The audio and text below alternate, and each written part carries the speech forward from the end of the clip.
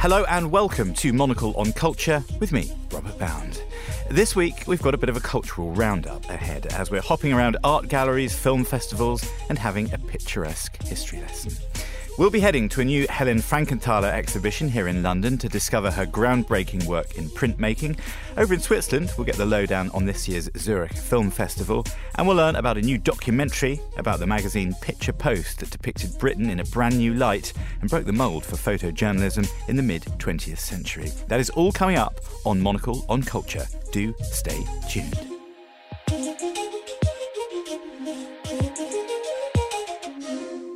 We're kicking things off in southeast London at the Dulwich Picture Gallery, where a new exhibition of the American artist Helen Frankenthaler has just been unveiled.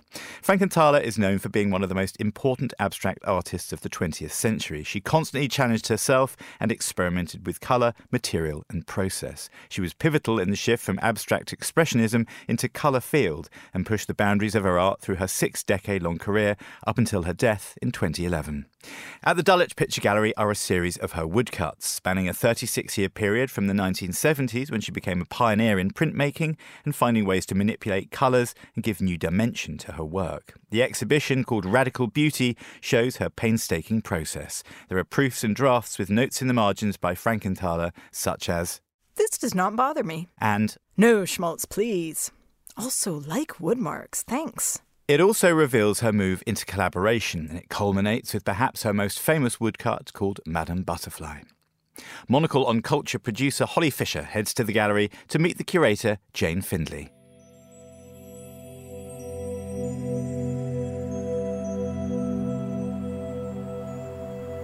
Helen Frankenthaler Radical Beauty is the first UK retrospective of Helen Frankenthaler's woodcut prints.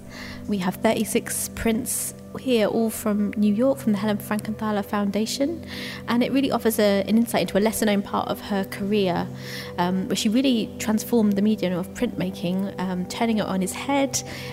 In her hands, woodcut prints become painterly, spontaneous, fluid works of radical beauty.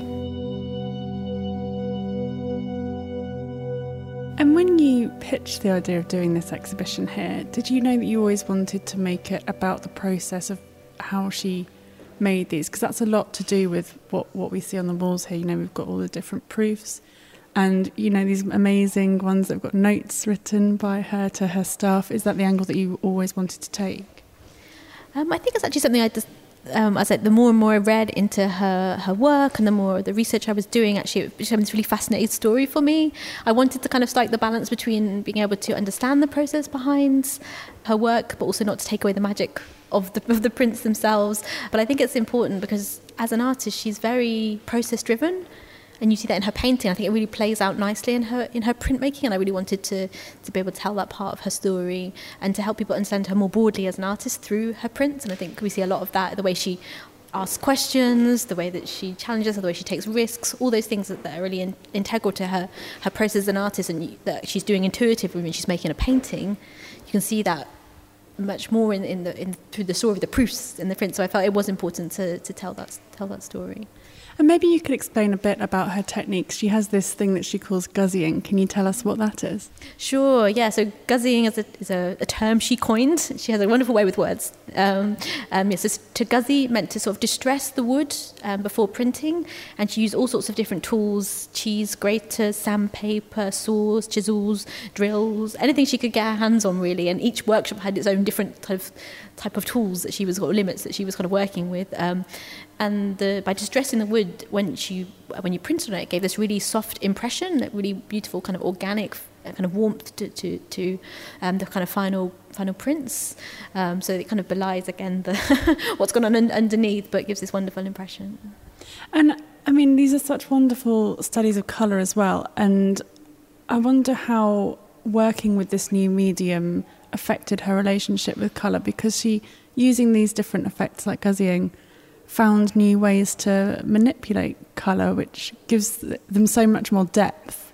Yeah, absolutely. I mean, she works expansively in colour, and I think printmaking just broadened that even more. I think she was trying to create space without line, using in new ways with her prints. And yeah, so I think, and obviously that just kind of multiplied what she could do with colour. She was also very much involved in that process. She wanted to mix her own colours, and so she was discovering new colours as she went through this printmaking process as well. And she really loved to kind of push at the full range of colour, and I think prints allowed her to do that. You know, you've got 102 colours in Madame Butterfly. This is maybe a difficult question for you to answer because you're not Helen Frankenthaler. But just from having studied these works so deeply for this exhibition, it's amazing how much time she spent on each one, and a lot of these were over a year in the making. But how do you think she managed to get to the point where she'd finished a piece of work? I think it's just she had a sense. She, like, the same was when she was making a painting. She said she knew when it worked, and she knew if she'd overcooked it. Her words. She just knew when she'd reached the right thing, and so I think it was just that belief that she was going to find that point, and that, as she did with her painting, same with prints, it would hit her at a certain point that she had reached that kind of, you know, that creative outcome that she was looking for. And she was often searching for beauty, which I think is a really interesting term to be looking for, something that worked. And then, yeah, as I said, one of for her, like, a great picture was something that was something that happened at once. It was an immediate image. And again, she was looking for that kind of spontaneity with a print, and she would know when she found it. And beauty is an interesting thing to talk about. I mean, it's something that people in the art world come back to all the time, and this is obviously called radical beauty. What do you think beauty meant to her? I think she saw beauty as something really, like, expansive and broad. It wasn't like I think sometimes we get like this narrow definition of it being kind of something which is feminine, or, you know, something that's sometimes that we undervalue in the art world, or trivial. But for her, it was like it's really empowering, and it's something that works. It's something that's great. It's just that it doesn't have those same connotations. And yeah, so I think for her it was just something that the point where she reached was beauty to her. And she had a few collaborators who she worked with a lot on these pieces. I wonder if you could tell us a bit about who they were and what they did in the process. In particular, she worked a lot with a master printmaker called Kenneth Tyler, who's an incredible printmaker. I worked with loads of different kind of post-war artists, and also a Japanese woodcarver and artist called Yasuyuki Shibata, and they were an incredible creative team. They had good creative synergy together. They worked a lot in Tyler's studio on works such as Tales of Genji, Madame Butterfly. But then when Tyler closed his studio as well, she also worked separately with Shibata at Pace Editions in New York as well, so that she kind of kept those kind of collaborative things going. So yeah, she had to really find a new way to work, because it's such a contrast from working very privately in your painting studio, and she's very intuitive and she'd be in the canvas doing her thing, but then to be able to have to like orchestrate that almost and kind of help take that studio with her to find this kind of what she was trying to achieve artistically, yeah, it required a real different kind of a new balance where she was able to be in control, and she really felt that an artist's hand needed to be in the print, needed to feel like them, and so she had to maintain that, and it had to feel like hers, but at the same time she had to, enable that studio to bring their technique, their skills, their expertise. They're experts in what they're doing as well, and to find that kind of shared ethos together to sort of journey into this kind of unknown with her, and to believe in this. And they worked without a roadmap, and a lot of time they said they didn't know what they were doing, which they were just trying things out together. So I think you really have to trust each other to be able to do that. But I think actually collaboration was really affirming for her as an individual. She had to know what she wanted, she had to be able to say what she wanted. She don't have to do it internally and when you're on your own. And so I think for her that was another reason why she kept returning to print making throughout her career, and why it kind of is in this kind of dialogue with her painting. And for you as the curator of this exhibition, I mean, obviously you knew about these works before you put the exhibition on, but seeing them all up close and studying them all and seeing, I mean, there's just so much texture to all of them.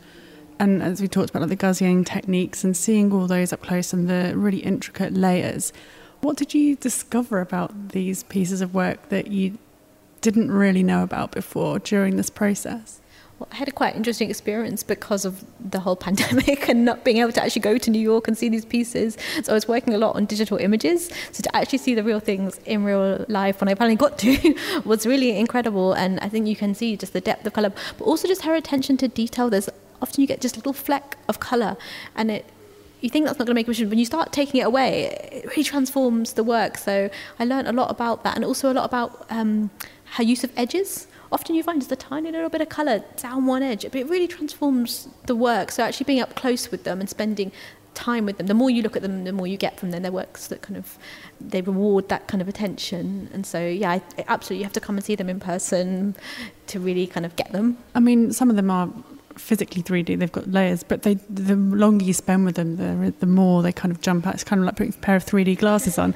Yeah, Frankenthaler has this incredible way of making things feel really flat, but also really spacey and spacious. And I think I love that spatiality in her work, and you get that in her painting. But she manages to do that in print as well, which is phenomenal, really. And so to be able to see them in person, you can kind of get that sense with them, and they really are captivating. You kind of sometimes feel like you're falling into some of them because of the depth of that colour. You've got a bonus room on this exhibition. Perhaps you could tell us what we can find in there. Sure. So yes, we have a little coda to our exhibition. We've got a special display where we have a Monet water lily in conversation with one of Helen Frankenthaler's paintings, Feather. And it's an amazing conversation between two artists who both were masters of using colour, who found inspiration in nature. And it's really interesting to see how, something like abstract expressionism feels really like an iconic American art form. Actually, there's European roots to that too. And to put the two together, you can kind of see that really nicely for the first time.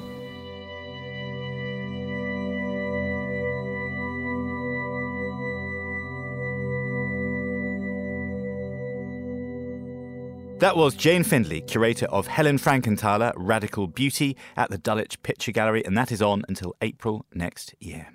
Next up, we're dialing up Switzerland, where the Zurich Film Festival is just about to take place. It's a big season for Hollywood films, with the latest James Bond about to come out, as well as new ones by Wes Anderson, Jane Campion and Ridley Scott. All of these are on the list at this year's festival, alongside plenty of Swiss talent and a partnership with Tunisia to show off some of their filmmakers too. Fernando Augusto Pacheco catches up with Zurich Film Festival's director, Christian Jungen, to find out more.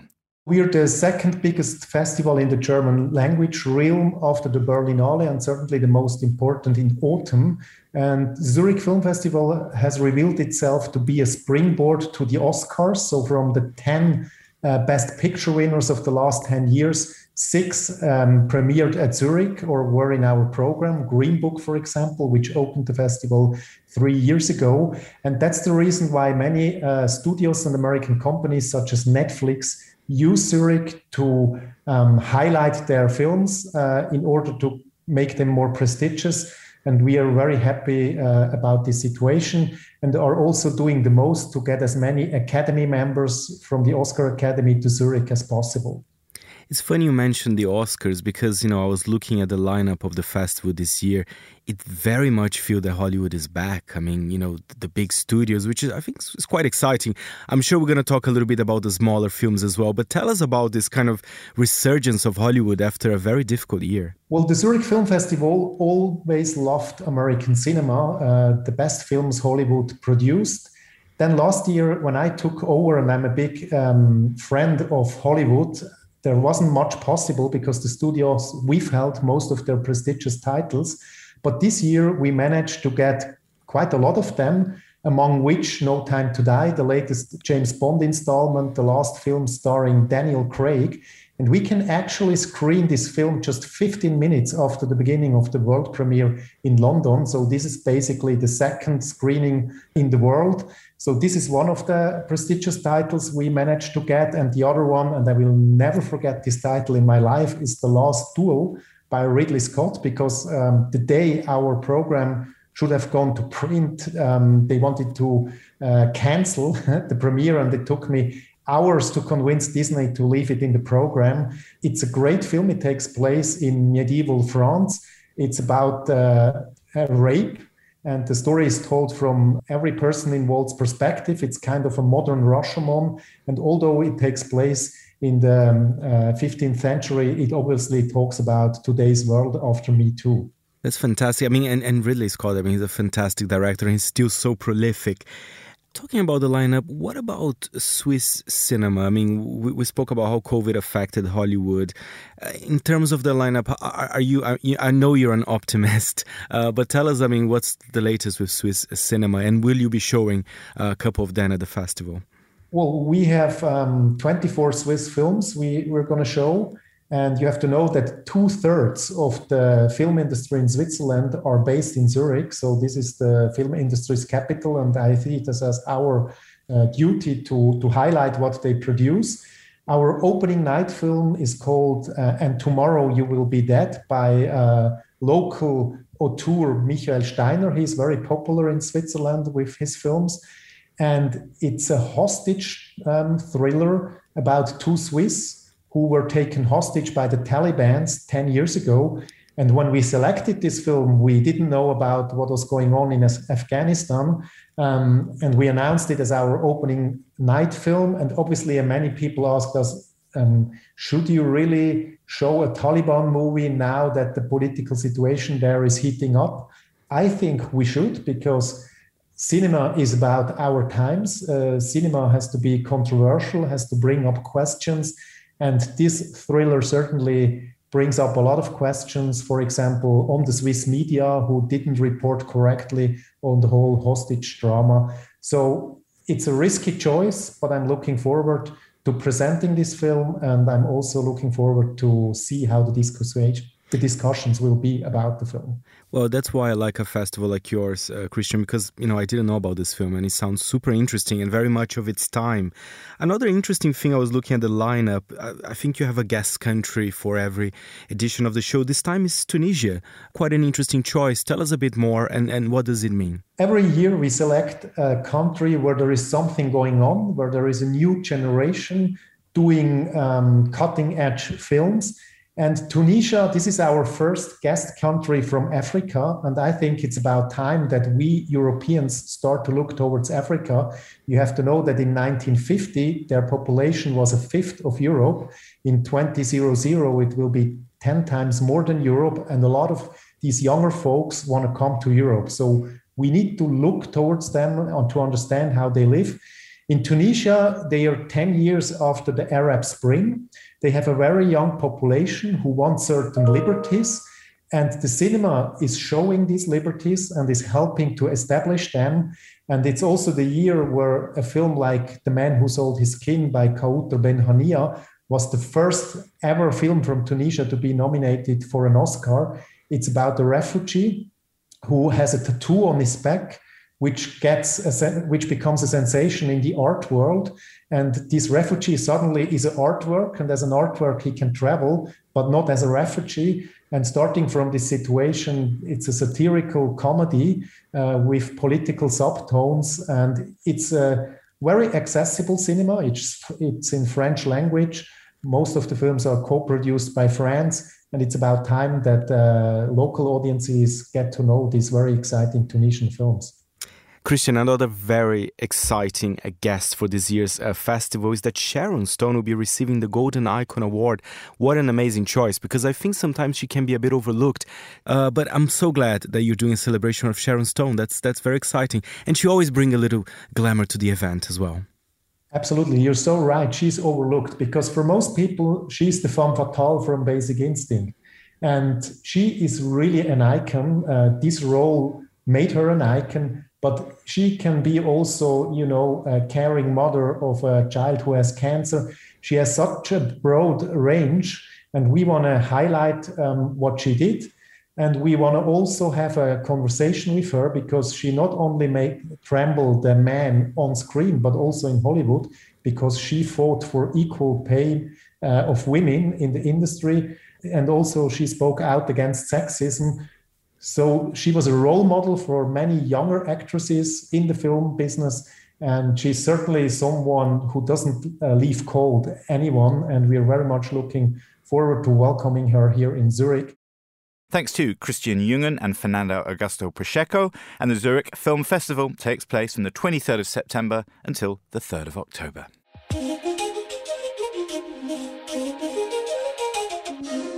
Finally, we're going to end with a brand new documentary about the highly influential magazine Picture Post.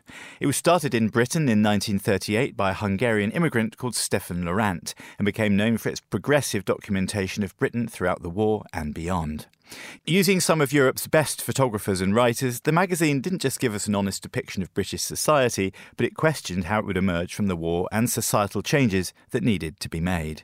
It was groundbreaking for all sorts of reasons, a new approach to photojournalism and magazine layouts, and for an open-minded approach to telling stories that were often glossed over in the media about the working class, immigrants and minority groups. It was effective. By the second month of publishing Picture Post, they were already selling 2 million copies a week, and they're widely credited as being key to the election of a Labour government post-war. To bring Picture Post to a new audience, director Rob West has made a documentary called Picture Stories, and here he tells us more about it. I've been aware of Picture Post for a long, long time, and in a way I've been sort of conscious of it as being an iconic British publication. But I was reading around some stuff about photography, about British photography and so on, and someone lamenting the fact that that whole generation of photography and the whole contribution of Picture Post photographers had somehow been lost in memory. So I was kind of interested in the idea of looking back at Picture Post, but explicitly through modern eyes, to approach current British photographers, leading photographers in their field, and particularly today's documentary photographers and street photographers, and asking them to talk about what Picture Post means to them and to look at the picture stories of Picture Post through their eyes. The street photographers, we owe a great deal to that Picture Post heritage. The photo story is an incredibly powerful medium. I think Picture Post had a considerable impact in a number of ways. I mean, first of all, it was the creation really of European refugees from fascism. Primarily, of course, its founder editor, Stefan Laurent, who was born in Hungary, who then moved to Germany, became a very successful picture editor of picture magazines in Germany, in Berlin and in Munich, and then also back in Hungary. And then fled to this country, having been imprisoned by Hitler for a few months. And clearly what he brought with him was a considerable amount of knowledge about new techniques of photography, new ideas around how to create a picture magazine and lay photographs out to create compelling picture stories. And he also brought with him a whole load of contacts with other photographers, other refugees from photography and so on. And so they brought with them a huge amount of knowledge that was not existing in this country at that time about the possibilities of photography, about the possibilities of the picture magazine, and about the idea of laying out photography to create stories. So I think that in itself was hugely innovative. And then he had very strong ideas about making a magazine which was accessible to the widest possible audience. At its height, it's reckoned it had something like 5 million readers, which in terms of the British population is really a huge circulation, and certainly compared with today's magazines and newspapers is massive. Very deliberately, Picture Post went out to parts of the UK that were socially deprived, that were perhaps neglected, that people were perhaps unaware of in the comfort of their living rooms, and went out and sought to, if you like, represent Britain back to the British in a very socially minded way. So it then, of course, in different ways had a considerable political impact in terms of the way it argued for a national health service, an expanded welfare state, and some of the reforms that then came later on with the election of Labour government.